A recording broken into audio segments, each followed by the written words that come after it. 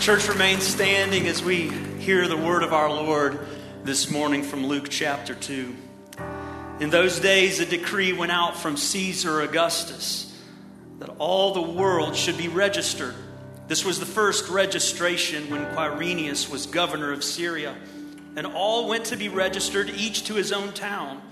And Joseph also went up from Galilee, from the town of Nazareth to Judea, to the city of David, which is called Bethlehem, because he was of the house and lineage of David, to be registered with Mary, his betrothed, who was with child. And while they were there, the time came for her to give birth. And she gave birth to her firstborn son, and wrapped him in swaddling cloths, and laid him in a manger, because there was no place for them in the inn. And in the same region there were shepherds out in the field, keeping watch over their flock by night. And an angel of the Lord appeared to them, and the glory of the Lord shone around them, and they were filled with great fear.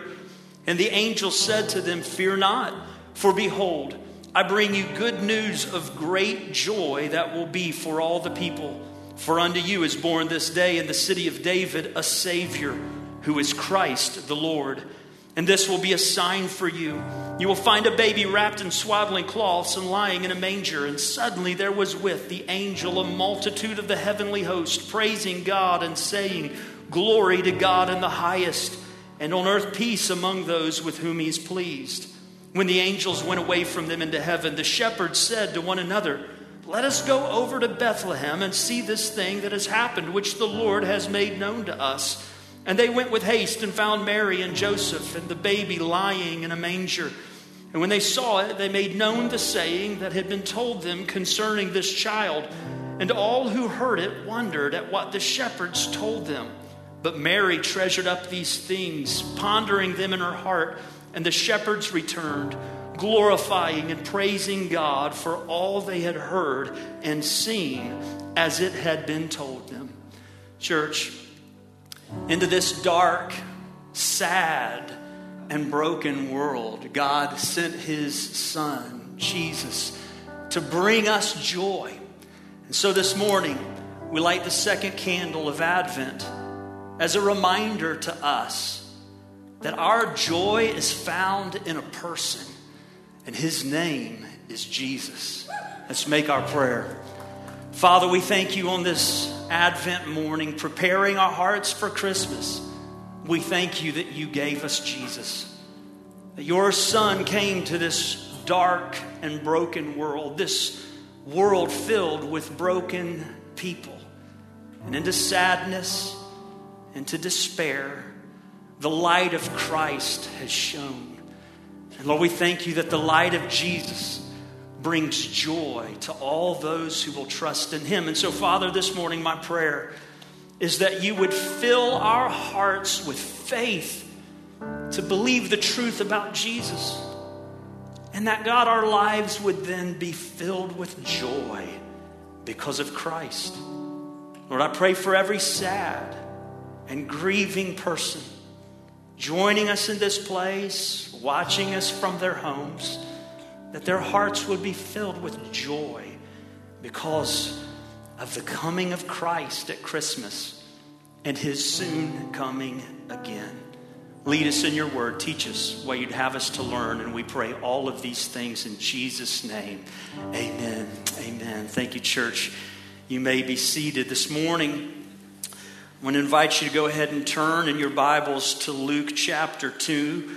Luke chapter 2, we're continuing our series for Advent, and we're looking at Luke chapter 2 this month of December, focusing on the 4 traditional themes of Advent. Those themes we talked about last week are peace, joy, hope, and love. Last week we focused on this passage looking through the lens of peace. And this morning, we're going to return to this passage and focus by looking through the lens of joy. We want to see that Jesus came to bring us joy. And what I hope you'll find is that as you dig into this text, you find powerful insights into what joy is and how Jesus brings us joy, how we can live with the joy Jesus came to bring us. And church, you need to know this week I've been praying for you. Been praying for our hearts. I know we live in a time, in a day and age, and many of us are walking through a specific season that is marked by pain and suffering and hardship. And my prayer is that in the midst of this world, in the midst of our lives, in the midst of our own brokenness, that God would fill our hearts. He would fill your heart with the joy that is ours because of Jesus. That you would leave this place today and you would live each day from this day forward with deep and abiding, sober, serious, abundant, eternal joy because of Jesus. So here's what I want us to do. Let's walk through this text a little bit at a time, and I want us to see what there is to learn about the joy that Jesus brings. Look at verse 8. We'll start here. It says, in the same region there were shepherds out in the field, keeping watch over their flock by night. Okay, so Luke is setting the scene here, and he tells us that a group of shepherds were watching over their flock by night. And there's something you may or may not know about the author, Luke, here. He is a man who was trained as a physician. He was a medical doctor. And what you might expect from a medical doctor is an acute attention to detail. And that's actually exactly what you find when you study the writings of Dr. Luke. He has an attention to detail, and he includes very important details that serve a purpose for us. And one of the important details that he includes right here in verse 8 is the fact that these shepherds were in the same region as Mary and Joseph when Jesus was born. Now, that word region simply means a portion of land. In James chapter 5, verse 4, it's used to refer to an individual's field. And so Luke is making sure that we know that right there in that same region, these weren't people who were a long, long way off. They were right here in this same region, adjacent or where Jesus was lying in a manger having come to this earth. And the question then is, where were Mary and Joseph? Well, we saw that last week. They were in Bethlehem, and Bethlehem is just about 5 miles away from the city of Jerusalem. Now, you may be wondering, why does that detail matter? Why would Luke include that detail? Well, here's why it matters. It matters because there was a very special flock that was kept in the region between Bethlehem and Jerusalem. There was this massive flock of sheep that were raised in this region, and they were raised to be sacrificed at the temple of God in Jerusalem. I don't know if you've ever thought about it, but the temple of God in Jerusalem would have required a massive amount of sacrificial sheep. 2 times every single day, morning and night, a sheep would be sacrificed at the temple. And it had to be a spotless sheep, without blemish or without any kind of brokenness. So once in the morning, once in the evening, a sheep would be sacrificed as an atoning offering for sin, as the acknowledgement that people were sinning every single day. As a matter of fact, their sins were so abundant that 1 sacrifice a day was not enough. 2 sacrifices, morning and night, just signifying that all throughout the day, sin had been accumulating among the people of that nation. And it was also a reminder that their sacrifice could never actually take away sins, because they just had to keep happening. Day after day after day, sacrifices had to be made because they were not able to stop themselves from sinning. In addition to those daily sacrifices, families throughout Israel would make a journey from their home to the temple to offer sacrifices on behalf of their individual family and their individual sins. And many of those families who would travel from throughout Israel would come to the city or that region, and they would wait until they got there to actually purchase a sacrificial lamb. And that's because the lamb had to be without spot or blemish. And traveling in hard environments with a small lamb would be a recipe for harming or hurting or blemishing that lamb. And so many of those families would wait until they arrived and purchase the lamb once they got to the region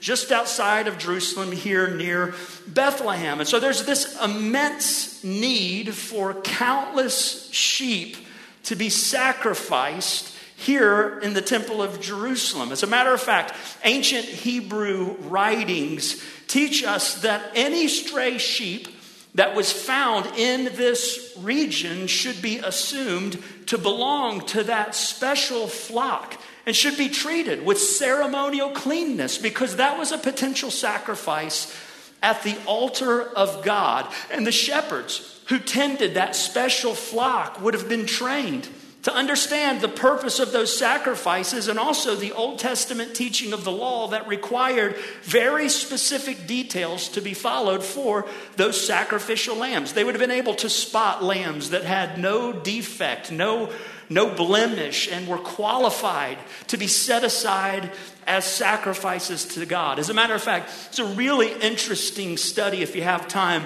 to look in depth. My friend Jim Johnson and I were talking this week. He actually has some in-depth teaching about this flock on his website. And I'll embed in my notes that will be posted on the website a link to his website, and specifically the webpage that teaches about the flock of God and Migdal Eder, a special tower that's referenced in Old Testament prophecy about the Messiah of Jesus. But for this morning, these shepherds are likely shepherds who were tasked to watch over the flock of sheep that supplied God's temple with sacrificial lambs. And just think about what their life would have been like. They would have had a unique view of just how dark and sinful our world actually is. Because day after day, night after night, they were tasked with providing enough sheep to satisfy the need to have daily offerings for the sin of people. Every day, these shepherds would have a unique perspective on just how sinful our world is, that every single day more and more and more sheep are needed. Why? Because more and more sin is invading the darkness of this world. Think about that. These shepherds lived with a constant reminder of the sinful darkness of this world. Their very jobs were proposed because there was such pervasive sin in our world. So it's appropriate then that as Luke is sharing some of these details, we find them here in our text in the middle of the night, keenly aware of the darkness of sin. And that's when it happens to this group of shepherds. In the midst of the darkness, heaven breaks through. The light of God's glory shines on this hillside. Look at verse 9. It says, "And an angel of the Lord appeared to them, and the glory of the Lord shone around them, and they were filled with great fear." Do you see it here? Into the darkness of a sin-filled world. To people who are keenly aware of just how dark and broken people are because of their sin, the light of God's glory breaks through. This is one of the reasons why we light candles at Advent. When Jesus came into this world, the light of God's glory invaded the darkness of this world. And don't you know something about light and darkness? It's that darkness doesn't stand a chance in the presence of light. Did you know that? When's the last time you turned on a light switch and wondered who would win, light or darkness? Never. You don't even give it a thought, because darkness doesn't stand a chance in the presence of light. And the light of God's glory comes to the dark sinfulness of this world. Darkness cannot stand in the presence of light. And the shepherds, you might think, having been given a job that required them to think about the glory of God there in the temple, the Holy of Holies, just a few miles away, thinking of these lambs being raised for sacrifice in that temple, that their heart would leap with joy immediately at the presence of God. But that's not what happens, is it? The shepherds are scared to death. Verse 9 says they're filled with great fear. That word great translates the Greek word of the original language, megas. Now, mega is a word that we've adopted into the English language, but it's taken straight out of the Greek language. The Greek word megas is something that pertains to a thing being exceedingly great in comparison to a standard. So, for instance, if you think of a 12-ounce can of Coke as the standard. In my life, it's the 12-ounce can of Coke Zero as the standard of all standards. I love that drink. And if that 12-ounce can is the standard, then a 64-ounce double big gulp from 7-Eleven is a mega drink in comparison, right? The 64 ounces greatly exceed the standard of what is common or what is normal in a sense. Well, that's what the word mega means. It greatly exceeds a standard. Now, what did we just read about the shepherds? When the glory of God came on this hillside, they were not joyous as a response. They were filled with mega fear. Let's think about what he's saying. Compared to every other fear that they'd ever had as the standard, this fear was exceedingly great in comparison. Why were they so afraid? Well, because they were just like everybody else in Israel. They were sinners. These shepherds were sinners, and in the darkness of their sin, they could not stand in the presence of God's glorious, holy light. But look at verse 10. And the angel said to them, "Fear not, for behold, I bring you good news of great joy that will be for all the people." The message that accompanies God's glorious light. It's not intended to bring mega fear. It's intended to bring mega joy. That word great is found again in verse 10. Great joy, mega joy. And what is it that brings mega joy? Well, you see it right there. Good news. Good news brings great joy. And guys, you know that truth without me even telling you about it. For instance, if I told you that I was going to give everybody in this room a crisp $100 bill, that would bring you great joy, right? Because you would want $100, right? 4 of you, this won't cost me much, would believe. You're not getting $100 though. Boy, I got to make that clarified. Here's the story. Good news brings joy, but there's something else you know without me telling you.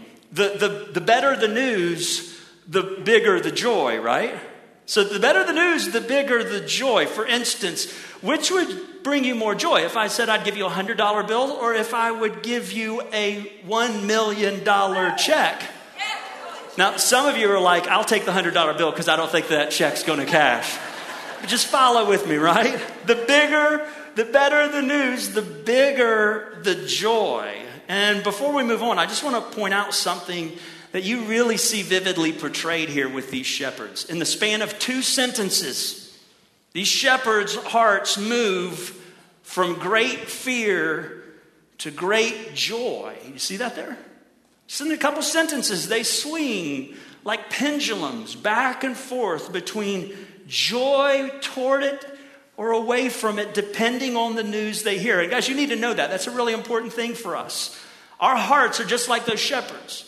Our hearts are like pendulums that swing toward or away from joy, depending on the most recent news we've heard. Depending on how good or bad the news is, our hearts, our natural response is either toward or away from joy. Let me give you a couple of examples. I got an email this week from faithful member of our church who sends me some things that encourage me or that help me kind of grow as a pastor. It's really an awesome friendship that we've developed over the years. And this individual sent me, because they know this would be good news to me, that they, quote, have it on, and this is a quote, moderately good authority that a Chipotle burrito is coming to Merritt Island sometime in the next year. And I responded in email, good news brings great joy. Thank you for encouraging your pastor. I heard that news, and guess what happened? The pendulum of my heart began to swing toward joy, right? Now stick with me and imagine that brought your heart joy, but imagine that then you got another email. Another email that said your accountant has mishandled your taxes for the past 15 years, and the IRS will seize your home and all your assets in the next month. The good news about Chipotle that made your heart swing toward joy would be quickly overshadowed by the bad news, right? And the pendulum of your heart would swing away from joy, straight toward fear. Now imagine that you got another call. A call from the doctor notifying you that the recent test work that you'd had done on your blood found evidence of an incurable disease. That bad news about taxes would then be overshadowed. It would take a back seat over more bad news. Bad news that was even worse than the previous bad news. And again, your heart, like a pendulum, would shift further and further away from joy. You would go from joy to mega fear. But just keep going. Imagine that the week after that, you get another call from your doctor. As you sit down and meet with them, you find out that an amazing new treatment has just been discovered and that it will cure your disease, it will restore your life, it will save your health. That good news then would overshadow all the bad news you just received about your taxes and even your health, and your heart would begin to swing back toward joy. Guys, our hearts are like that, and we need to know it. They swing back and forth toward or away from joy, depending on the news our heart is contemplating at any given moment. And when the news is good or really, really good, our heart swings strongly toward joy. But when the news is bad or really, really bad, it swings strongly away from joy. Here's what that means. It means the only way for us to live with unshakable joy is to somehow receive news that's so good that no matter what bad news you receive, it cannot cancel out the good news you already have. Before we move into that dynamic, I want us to just know this. The Bible actually shares with us that there is ultimate bad news that all of us need to hear. The Bible says in Romans chapter 3, verse 23, that all of us have sinned against God. Romans chapter 6, verse 23 says that the payment or the penalty for our sin is an eternal death in a place the Bible calls hell. In Isaiah 64, verse 6, the Bible says that all of our righteousness or all of the good things that we could ever do, they're actually like filthy rags. That means that there's nothing that we can do to clean ourselves up or make ourselves right with God. As a matter of fact, we're so far gone in our sin that Ephesians chapter 2 says we are sons of disobedience and children of wrath and enemies of God. Here's what that means in everyday language.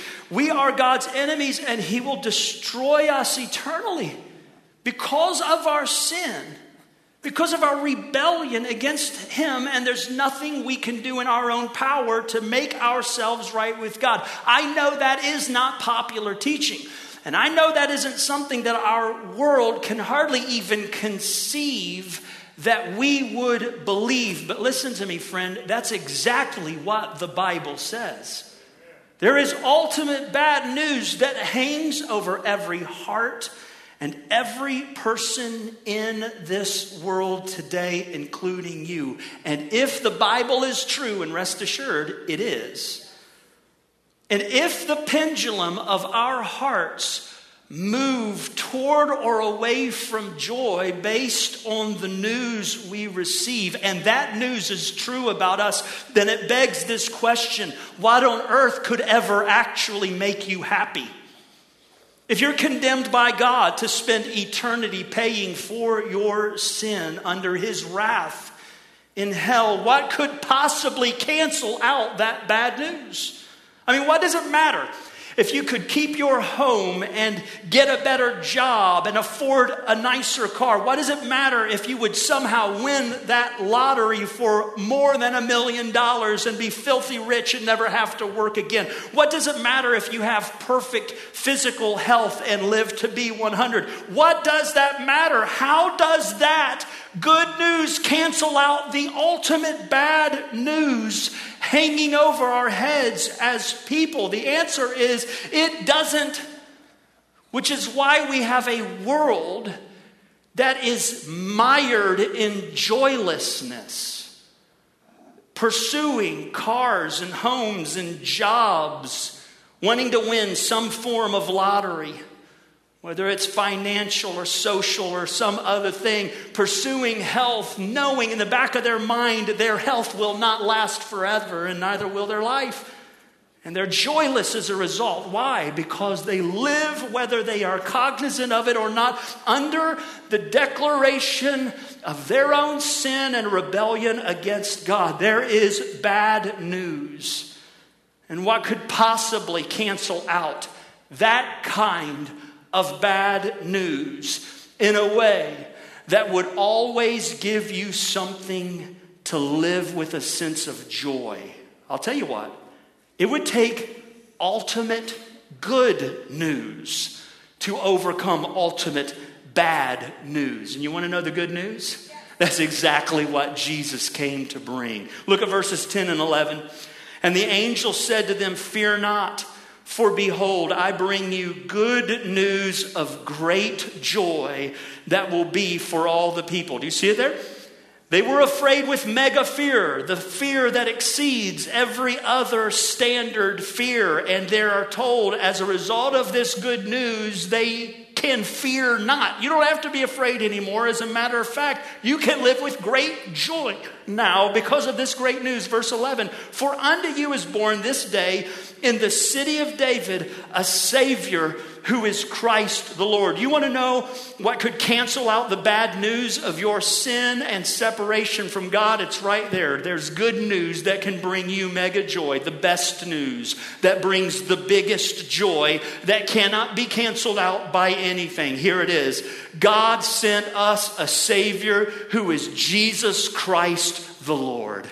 He has come as a rescuer on a mission to save us.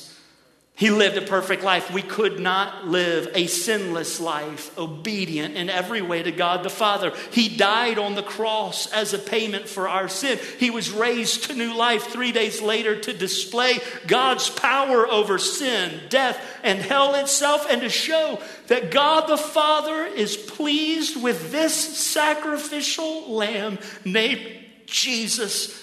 So that anyone, the Bible says anyone, including you, who will call on Jesus in faith, trusting him to save them from their sin, they will be rescued. You will not spend eternity paying for your own sin if you will trust that Jesus came from eternity into time to pay for your own sin. He came to save you in every way you need to be saved. Saved from the penalty of sin, a place called hell. Saved from the power of sin, the ways you can't change yourself. And one day saved from the very presence of sin when he takes us out of this broken, dark, and sinful planet and places us forever in the home of our Father God himself. Listen, friend, you can have great joy today because Jesus Christ has come and he is Savior, Christ the Lord. That is the best news ever, and it brings the biggest joy you can imagine.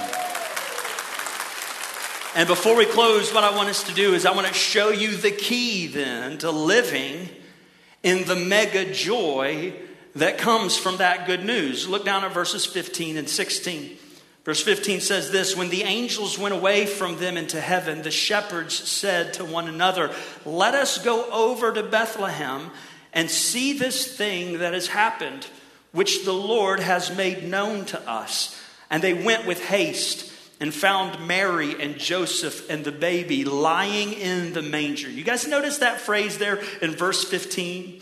The shepherds hear the good news that I just shared, the news that the angels brought from heaven to earth. They hear the good news about Jesus. Here's what they say in response: "Guys, let's go see this thing that has happened." Now, they haven't seen Jesus yet, have they? No, that doesn't happen until verse 16. But they already say it's happened, right? Okay, maybe I shouldn't have made that a question. They already say it's happened in verse 15. Why? Because they believe it. Yes. A few minutes ago, I shared that I was going to write all of you a check for $1 million, and none of you rejoiced with great joy. You know why? Because you didn't believe it. And you were right not to, but that's not the point. The point is The key to living with the great unshakable joy of Jesus is to actually live like you believe the good news. They experienced great joy not because they heard the good news about Jesus, but because they believed the good news about Jesus. And that's our big idea for this morning. Great joy comes from believing the good news about Jesus. Friend, if you want to live with the mega joy that Jesus brings, the joy this world can't take away, then here's the key. Believe and live like you believe the good news about Jesus, that he has come and is coming again as Savior, Christ, and Lord. Listen to me, friend. There's good news even within that. It means that our pursuit of joy isn't a life of fighting for a feeling. It's not that we have to drum up joy inside of our hearts by trying to make ourselves feel a certain way. You won't have joy by pursuing joy. It's not how it works. Joy is a byproduct of something. It's what happens when your heart thinks about and believes the truth about Jesus. So the fight for joy isn't a fight to pursue a feeling. It's a fight to believe a truth. To preach to yourself over and over again the truth that is yours about Jesus. Because here's the reality. We live still in a broken and sinful world. And there will be seasons and times when the broken and sinfulness of this world will fill your hearts with godly sorrow. There will be times when you will be like Paul and you will say, I was utterly burdened beyond my own strength living in a broken and sinful world. There will be moments where you will endure the loss that comes as the result of living in a world that is no longer as God intended it. And you will grieve. Like Jesus standing outside the grave of his friend Lazarus, you will weep. But that doesn't mean you have to live without joy. Because none of the bad news of this world cancels out what's true for you in Jesus. And so the joy that Jesus brings is the result of believing what is true, even when we feel the pain of this world. So friend, as you experience and walk through the inevitable pain and suffering of this life, I want to encourage you, fight for joy, not by trying to make yourself feel a certain way. Fight for joy by preaching the good news about Jesus to your own heart and praying God would give you faith to believe that in those moments when there is genuine sadness, because it will come in a world that's filled with sin, pray that your heart would believe the good news of Philippians 4:19, that he will supply all of your needs according to his riches in Christ Jesus. And in the midst of the sadness of your loss, rejoice in the midst of sadness with the good news that Jesus will supply your needs. In the midst of the trials that grieve your heart because those trials come as a result of sin, preach James chapter 1 to your own heart, that in those trials you can rejoice because God is working in the midst of them to make you more like Jesus by Christ's power. Preach Philippians 1 to your own heart, that in the midst of death itself you can rejoice because God will use death to usher you into the presence of Jesus, where there is fullness of joy and pleasure forevermore. While you may not feel good about your circumstances in a broken and sinful world, you can still rejoice in the midst of your circumstances, because joy isn't the pursuit of a feeling. It's a fight for faith to believe what is always true about you in Jesus, no matter what. And what is true about you in Jesus can never be canceled out by the bad news that's told you in the darkness of this world. And the good news is this: you have a Savior whose name is Jesus. And whatever the mess is that you're in today, whatever the pain is that you're experiencing today, whatever the suffering you're walking through that is real and grievous, whatever it is, you have a Savior who will save you from that. So go ahead and rejoice. The trials won't last forever, but your home in heaven will. The pain won't last forever, but your pleasure in Christ will.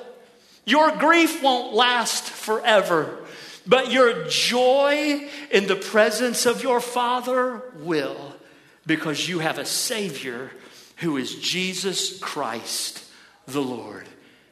Hear the good news that brings great joy.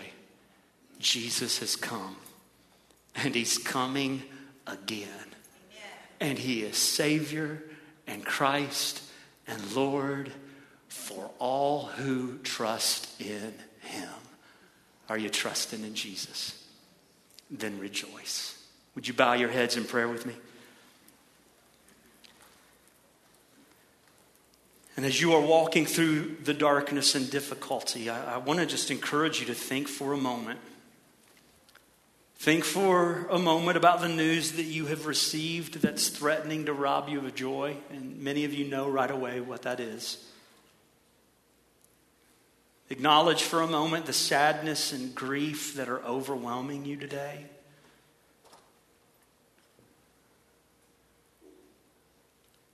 Allow your heart to think for just a moment about the darkness that has been hanging over your life, your family, your world right now. And then think about Jesus. Preach the gospel right now to your own heart. It's for that brokenness that Jesus came. It's into that darkness Jesus came. And he lived and died and rose again so that he could rescue you from that darkness. And in the midst of your pain, would you rejoice? In the midst of your sorrow and grief, would you rejoice? That the reality of pain does not cancel out what is true about you because of Jesus. And if you've never placed your faith and trust in Christ right now, would you call on Jesus to save you? Unto you, for you is born in the city of David a Savior, Jesus Christ the Lord. And he promises to save you from your sin, to rescue you from all this world's brokenness if you will trust in him. Right now, would you trust in Jesus? Call on him to save you by faith. And give thanks that Jesus will save all who call on him, including you. Father, I pray that our hearts would believe the truth about Jesus. And I pray that by your Holy Spirit, we would live as men, women, and children who proclaim good news to our own hearts. Who look to your word and see what's true about us in Christ and proclaim to ourselves what is true, even in our grief, even in our sadness, even in our sorrow. Help us believe that we have a Savior who's come to rescue us, to redeem us from all our brokenness, to restore us to you, and to one day take us home to heaven. Lord, may we be filled with joy because of Jesus this Christmas. We pray it all in Jesus' name. Amen.